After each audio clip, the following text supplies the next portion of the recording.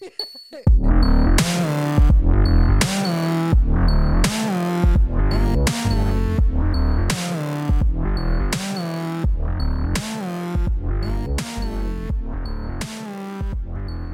guys, welcome back to Aesthetically Displeasing, where we talk about all things spooky, stupid, and displeasing. I am Nicole. And I'm Melanie. And today is my turn to talk about a case. Obviously, it's the first one. Today I am talking about Teri, Jendusa, Nicolai. Okay, I don't know what this is. You don't? I literally listened to this podcast or this case on a podcast earlier this week, and I had chills all over my body. I was like, I have to tell this one. I'm so excited. So I do want to give a trigger warning about this case is about domestic abuse. So, you ready? Yeah, I was so ready. We are in Racine, Wisconsin in 1995. My dad actually lived in Racine most of my life growing up, and I've never heard of this case. Wow. And it's pretty big. Okay, so Teri Jendusa, I hope I'm saying that right. I looked it up and I was like, oh, totally, that looks phonetically correct. And now I'm probably messing it up. She met David Larson and thought he was a total catch. So they actually went to college together, and then they ended up meeting up later, through close friends. David was an ex-Marine, and he had a really good job as an air traffic control, and he owned his own home. So that's a really stressful job. That was a big deal for her. They ended up dating for a year, and then got married in 1996. After only dating for 1 year? 1 year. Wow. Yeah. And then they went to Hawaii for their honeymoon, and Teri and David got into this, what she calls it as a lover's quarrel. So just a bickering fight, she didn't think it was a big deal. But David ended up hitting her several times over the head, stating that she is to do as he says, as they are married now. Absolutely not. Hell no. So, he even said that he would repeatedly tell her that she is bought and paid for. Oh my God. And she, he had no previous signs of being abusive until they were married. Which you're not even gonna wait till the honeymoon phase is over. That's nuts. Oh gosh. Yeah, started on the honeymoon. Right. So then this was obviously not the David that she knew. It was totally out of left field, and the abuse obviously didn't end there. So David would get violent over window curtains being out of place and towels not being folded correctly. Little stuff like that. And so she wasn't able to make any mistakes. But 1 year after Teri and David were married, they had a daughter, Amanda. They 1 year they got married, and then the next year they had a baby, which again, I did that. Except you dated for 7 years. For 8 years. We've known each other for a whole decade. Then 2 years after that, they had Holly. So they had 2 little girls. And regardless of the kids, the abuse continued. Did he start abusing the kids also, or just his wife? Just his wife. Not good. Slippery slope. Not bad. So it got so extreme that if she were to break a glass, when you're cleaning or whatever, she would get so reprimanded for it that she started collecting all of the broken glass and putting it into neighbors' bins so he wouldn't find out about it. Which also, if he's that anal about everything, how is he not noticing broken glass missing? That's very true. That's crazy to me that she couldn't even. Yeah, so you'd have to hide that from your significant other. And put it in a neighbor's trash can. Can you imagine seeing your neighbor outside and being like, just get rid of my trash? Absolutely not. Oh, God. That is horrible. So even though the police were called several times for domestic violence, neighbors still stated that they seemed like a happy family. And I just wanted to say this because you never know what happens behind closed doors. Absolutely. You can think that someone is a fantastic couple, and then, he's beating her over towels not being folded correctly. But also, it was the neighbors that were calling the cops, I would assume. I don't think so. I think it was her. Oh, I think she was calling. Okay. Calling the cops on her husband. Okay. Yeah. And so there was this specific night where Teri was prepping dinner. And, you know, when you're prepping dinner and you've got like all of your ingredients out on the counter, you know, so you don't forget anything. Well, David demanded that she put her noodles away before they went bad. Dry noodles. Dry noodles. Yep, you know, before they expire. They do have a very short shelf life. Teri responded by saying, do you want dinner or not? And said that they were dry noodles. Like, they're not going to go bad. David demanded that she do as she said, regardless of if it made sense or not. Oh, my God. Right. This argument about noodles escalated so badly that Teri found herself running down in the basement and hiding. Oh, my God. Because she had nowhere else to go because David put locks on all the doors and he was the only one with keys to it. So, like, she couldn't go around her own home. Couldn't go anywhere. Except for the basement. She couldn't leave the house. The front door was locked from the inside. Yeah, like all of it. Yeah. So she found herself like sitting in, like hiding in a corner in the basement and was like, I can't. That's terrifying. I can't do this. Like I'm in my house hiding from my own husband. Yeah. I can't do this anymore. So there was another incident where Amanda, the older daughter, was 2 at the time, and something happened where they got into an argument, and Amanda sat underneath the table with her hands over her ears and crying. And these 2 situations made Teri realize that she needed to leave David because if she didn't leave him, he was just going to eventually abuse their daughters. So Teri ended up leaving David in November of 1999. So they were married for 3 years. Wow. And she filed for divorce even though she had nowhere to go. Oh, wow. She's a badass. Oh, wow. I know, right? Very impressive. Her and her daughters actually went to live in a shelter. That's how desperate she was to leave. Like, she had nowhere to go. Wait, did she live in the shelter with her daughters? With her daughters, oh, yeah. Wow. And David kept the house. And he actually bordered on like borderline hoarding so bad. After their divorce, like, he clung to any sentimental items that they had from their wedding. So he valued their marriage vows so much. He had to cling to everything. Right. So he kept the wedding dress, the photo albums, and their wedding video. And David actually made the girls at one point watch the wedding video while telling the girls, Mommy doesn't keep her promises. That's bad. Yeah. That's a manipulation. Yeah. So on the day of their divorce, which was January 31st, 2001, David cried in the courtroom and said that Teri would regret it. And she was like, I don't understand why he's so upset. Like, he didn't like me. Like, he just beat me. From the get-go. Right. And so, yeah, he was like, you're going to regret this. Did he say that in the courtroom in front of everyone? I think he said it on the way out. Oh, my God. Just like a little, you're going to regret this. Yeah. That's terrifying. The judge awarded them joint custody. Gross. And David, being the disgusting human being he is, would verbally and physically assault Teri during the pickup and drop-offs of their kids. To the point where Teri actually had to say, like, hey, can we meet up in, like, a public place? Or she'd, like, try to have someone go with her. And she actually ended up calling the police a few times. Oh, my gosh. Yeah. Which, like, why is the court not doing anything about that? Absolutely. And then she can't not meet for the pickup time because then she could get in trouble and he could get even more custody. Right. 3 years after Teri and David's divorce, Teri met Nick, who was in her church choir.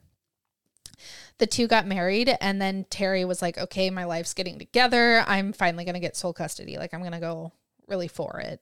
She brought evidence of abuse, even like after the divorce. There continued to be abuse. But the court was so surprised that a father wanted to spend time with his kids. Oh, my gosh. So Teri was denied full custody, but she kept fighting. Like, this girl does not give up. David ended up using tactics to drag out the custody battle for 4 years. Why? Oh, my God. What? I mean, it's just the control that he still wants to have over her. Sure. Yeah. It's so frustrating. And Teri ended up having to file a restraining order against David. So I don't understand how this works because she had enough evidence to get a restraining order, but she didn't have enough evidence for him to not have the kids anymore. It's crazy. If the court is agreeing that it's not safe for him to be around the mother, then how is it safe for him to be around the children? Right. And knowing that she doesn't have sole custody, she's going to have to come in contact with him. Yes. So after she filed this restraining order, it barred David from having any weapons. But good. It doesn't allow for a search warrant. So they just have to kind of like assume that he gave over all of his weapons instead of like going and actually obtaining all of them. And so Teri was still scared, like he could still have guns.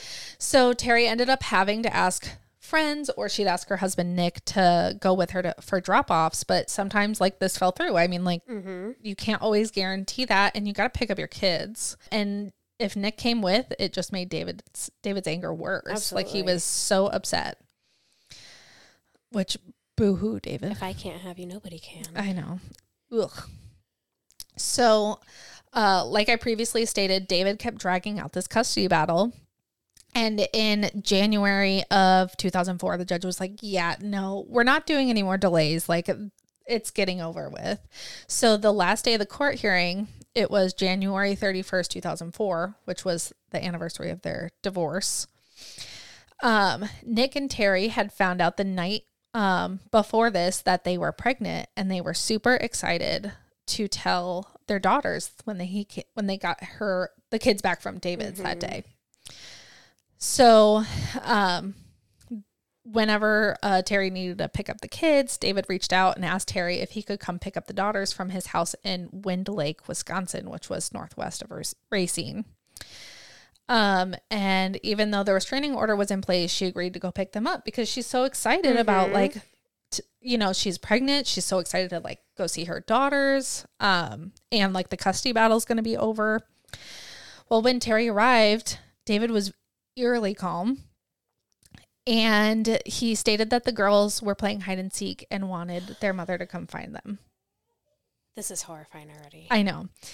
Teri hesitated, like knowing that like she shouldn't go in, but being the amazing mother she is, she stepped inside, not wanting to disappoint her kids. Little did Teri know that the girls were actually locked in a back bedroom of the house, crying because they were so hungry and bored from a movie that David had put on for them to watch. So, meanwhile, I'm sorry, I'm laughing because one, I'm like uncomfortable, but two, your face is kind of cracking me up. I'm so scared of what you're about to tell me. I've never heard this case before. I know, I hadn't either. This is it's going to be horrifying hide and seek. Yeah. So meanwhile, Nick waited over 3 hours for Teri and the girls to return. And how far was the drive? Like 10, 15 minutes. Wow. Yeah. Like I can understand, like maybe they wanted to go to a store afterwards or whatever, but 3 hours is pushing it. Yeah. So he decided to call the police. However, like when he called the 911 operator, they recognized the address because the deputies had already been to the house earlier that day. So they decided to return and actually talk to neighbors this time. And the neighbors said that David was seen towing Teri's car that morning. The police went in the house because they had like rights to go search. They found black sweatpants, which was what Teri was wearing that morning, a large blood stain on the carpet, and an empty handgun case, which he shouldn't have had that handgun because he had a restraining order. Police immediately became alarmed, not knowing where not only Teri is, but where are the two daughters, and knowing that David's armed, like terrifying. So the search for Teri starts. Hundreds of officers start following leads. Volunteers all over the town start searching for her, driving around and like actually searching in basements of incomplete houses, like just searching everywhere for her. And the police also issued an Amber Alert, but they had no luck. So they end up reaching out to David's job and asking to be contacted when he reported to work. The police called David, even though like they just reached out to his work. They called David saying that his ex-wife was missing and they needed him down in the station. And David's like super on board with trying to help them at first. I know, gross. detectives search his car when he gets there for Teri and the kids, but they weren't there. And so David initially tells the detectives that Teri never showed up to pick his kids up. So he dropped them off at multiple sources said either his girlfriend or his babysitter's house. Mm-hmm. Right. So he dropped them off before heading to work because he couldn't go to work with the kids. So meanwhile, like still questioning David, they send officers to rush over to said house where the daughters were at. And they found the kids. They asked the girls if they had seen their mom, but they haven't because they were locked in the back bedroom. Like they did not see their mom. But the girls are okay at least. Yeah, right. So back at the station, the detectives are questioning David, and he's trying to come up with all these excuses, and the detectives are like, no, we found evidence in your house. Like, we know you're not telling the truth. And all of a sudden, like, his story completely changes. He says that Teri attacked him and he only acted in self-defense. He actually claimed that Teri came into his home with her pants around her ankles, which would explain her pants being somewhat, for some reason, on the ground. So she's just waddling into the house with her pants around her ankles. Right. Does he claim that she also brought the gun in? No, she was holding a hammer over him. So she's waddling into the house with her sweatpants around her ankles, holding a hammer. Mm-hmm. That makes complete sense. And the detectives are like, yeah, that's not accurate at all. So detectives detain David and perform a search. And during the search, like, they go through his wallet and they find a card for a storage facility. And they call that unit. And the person working confirms that not only does David have a storage unit there, but that he had been there that morning. So officers rush over to the storage unit and pry off the lock.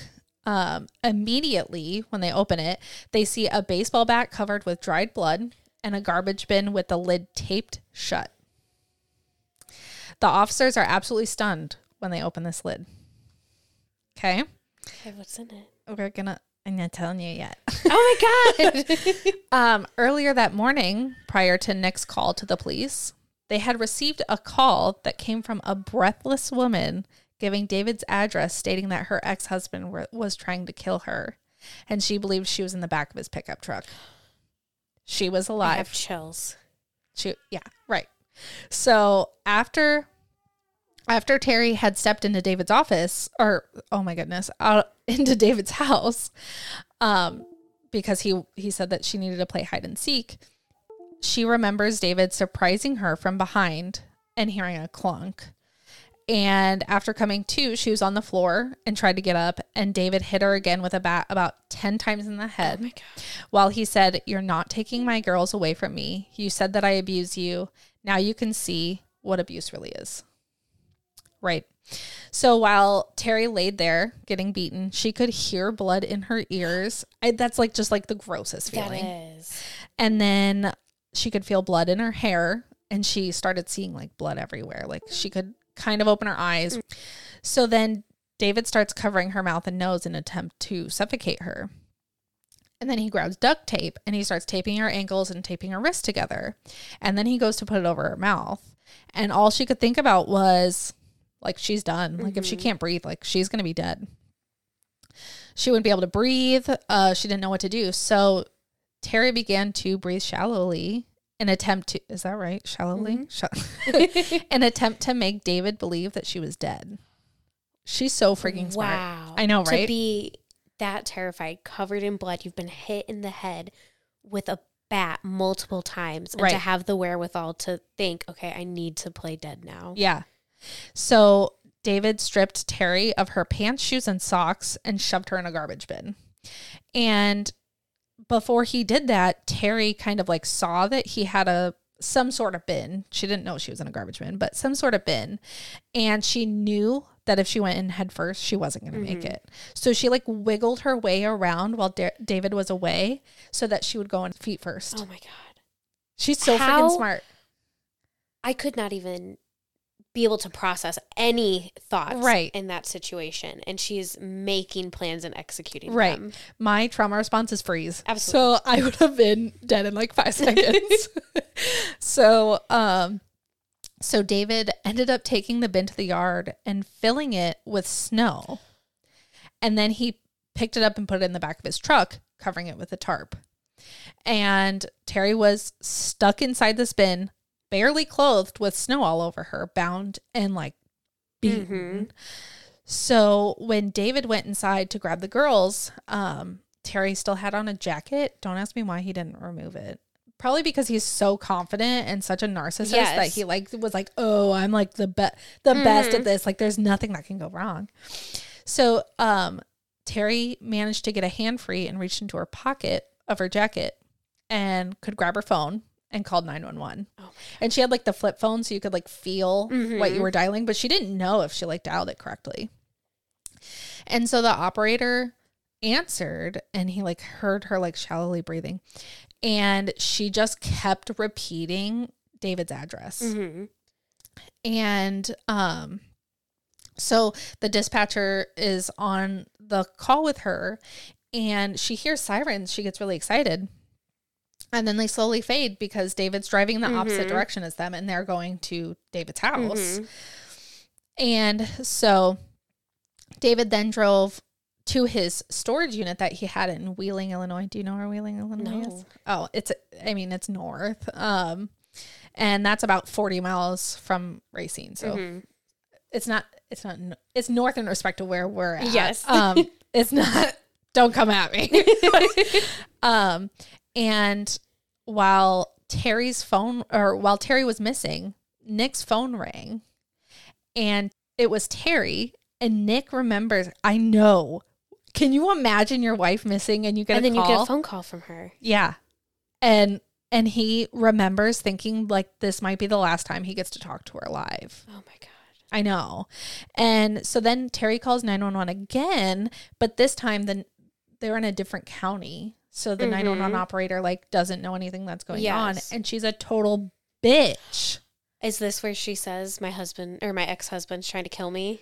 No, she said that previously, but this time like, so throughout this drive, she like tried to get a hand free and she started like trying to wave someone down, and David actually ended up seeing it. So he pulled over and beat her again. Oh my God.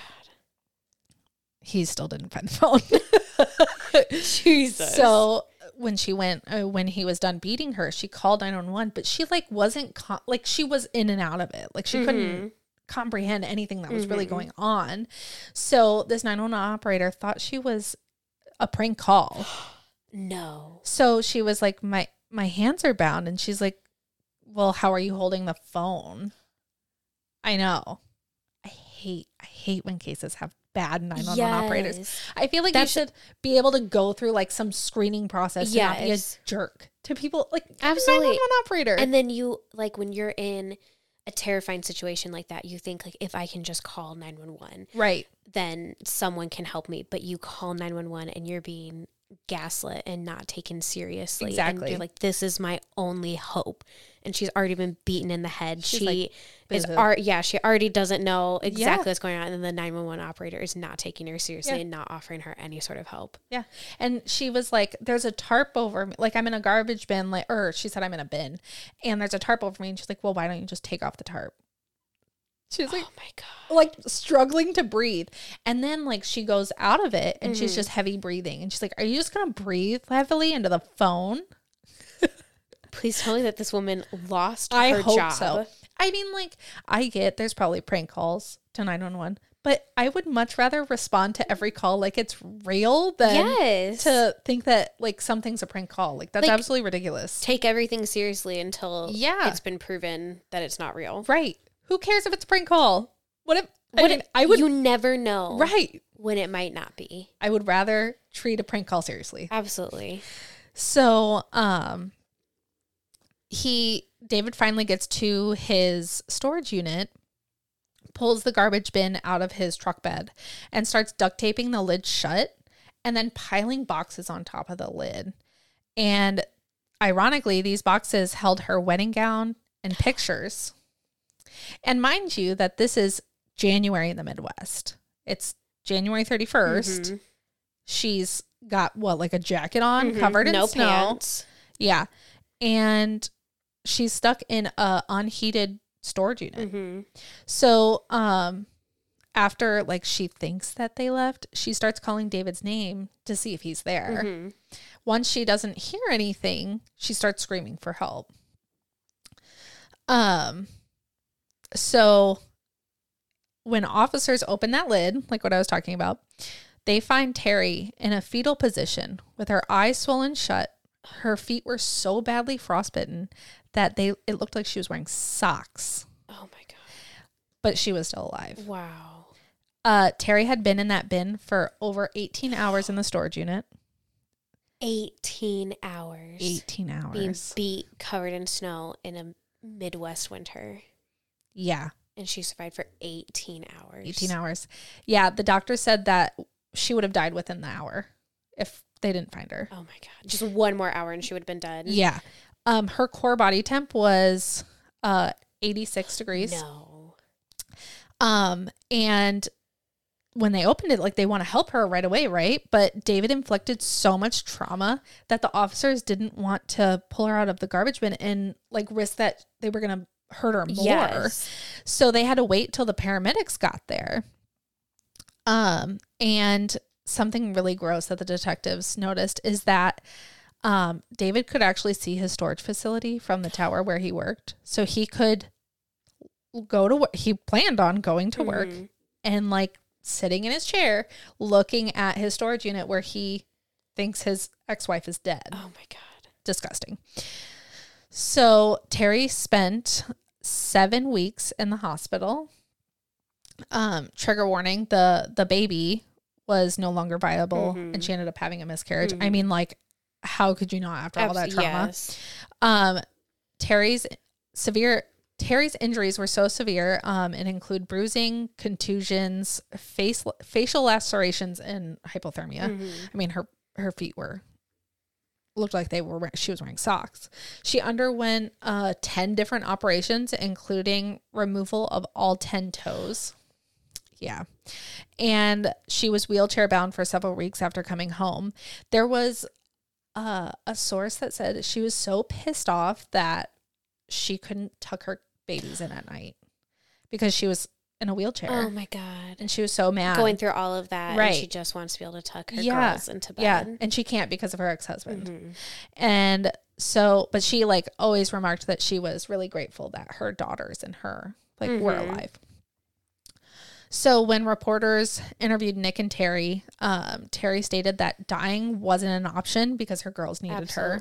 Because if she died, the girls would have gone to David. And so David went on trial and Teri really didn't have a voice at all in the trial. She had over 100 pieces of physical evidence and they still wanted to do a plea deal. Yeah. Not making him go through a trial. Because, like, why would we go through a trial? Teri didn't get a say in what happened. Like when, usually families of victims, they can say, like, whether they're okay with a plea deal or not. Like, she didn't get a voice. What was the plea deal? I don't know. He still had to go away. Like there wasn't like a way that he'd like. Yes, I don't know. But not what it was. I mean, it's a plea deal, so right. Shorter than what we would think is fair. So on August 16th, 2005, David Larson was sentenced to 35 years in prison. Good. Still, like, how did he not get life? Yes. You beat your ex-wife in like with your kids in the same house. Yes. Did he get any child neglect charges? He did. He also, the charge was for attempted first-degree intentional homicide. He also got one for like kidnapping and then taking his kids over state lines. Like it was an extra felony. So that's just frustrating. I hate how our justice system, like you have to be dead for someone to go away for life. Yes. And even that, like that's not guaranteed. Absolutely ridiculous. So Teri filed a civil suit against David and won. He now owes her more than $3 million. Oh, wow. She said that she doesn't expect any money, see a penny of it. but she said you don't get to do that to someone without paying. Yes. So he's such a dick. So Teri went on to help create laws which protect domestic violence victims, including the Wisconsin Safe Act, which takes guns out of hands of abusers and gives sheriff's deputies authority to take firearms without a warrant. Oh, wow. So, like how he had a gun. He also, side note, he threatened her with the gun when he pulled over. But they also did Marsy's Law, which gives crime victims equal rights and ensuring their voices are heard. So how she wasn't heard during the trial, like this makes victims have a voice. So then Oxygen released a true crime series called 3 Days to Live, and it's actually based on Teri's story. I don't understand how I've never heard of this. I've never heard of this. There's so many like shows out there based on her. And the title, 3 Days to Live, is based on the statistic that every hour a woman is abducted, the chances of finding her alive diminishes greatly after the first 72 hours. She was, from the moment she walked into David's house to when she was found, it was 26 hours. Oh my God. But I mean, and she just told herself that there was no option for her to die. Right. So she could go home to her girls. Yeah. I mean, like, Mother of the Year, like, holy cow. Oh like, just, I can't imagine, but also, like, what a badass for doing that. So, Teri and Nick actually ended up having a son a few years after the abduction. And when Teri is asked how she found the strength that day, she quotes Nancy Reagan with, "A woman is like a tea bag. Only in hot water do you realize how strong she is." Wow. I know. That gave me chills. I know. And so, yeah, that's my story. I cannot believe I've never heard of that before. I know, right? I mean, I don't love that these cases happen, but just knowing how strong you can be in a terrifying situation. Right. And I am a big sucker for when like a victim ends up like being alive and like fighting through it and you don't know it the whole time. Like, oh my goodness. Those are the stories that always get me. Yes. So yeah. Wow. That was a really good one to start off with. Thank you. I had so many to choose from, but I was like, nope, I have to put everything else aside and choose this one. Yes. It's so good. And I mean, like, I lived in Racine for a long time. Don't ask me how I did not know about this case, because I was at least living there when he got sentenced. Yeah. So, but we were only 9. I mean, yeah, we were kids. I wonder if my dad's heard of this. Dad, if you're listening, text us right now. So, yeah. Wow, that was crazy. Yeah. Thank you for sharing. You're welcome. And I know there's so many options for domestic violence helplines, but just know that your voice is heard and people care about you. And just because, your abuser distances you from all your friends still care about you. And I mean, like, if you're listening to this and you're in a violent relationship, you can always message us and we'll help you. Mm-hmm. Even if it doesn't feel like it, there's always someone out there. Yes. That will do anything for you. For sure. So, all right. Thanks, guys, for listening. Go and show us some love by following us on Facebook, Instagram, and TikTok. Stay spooky. Bye, guys.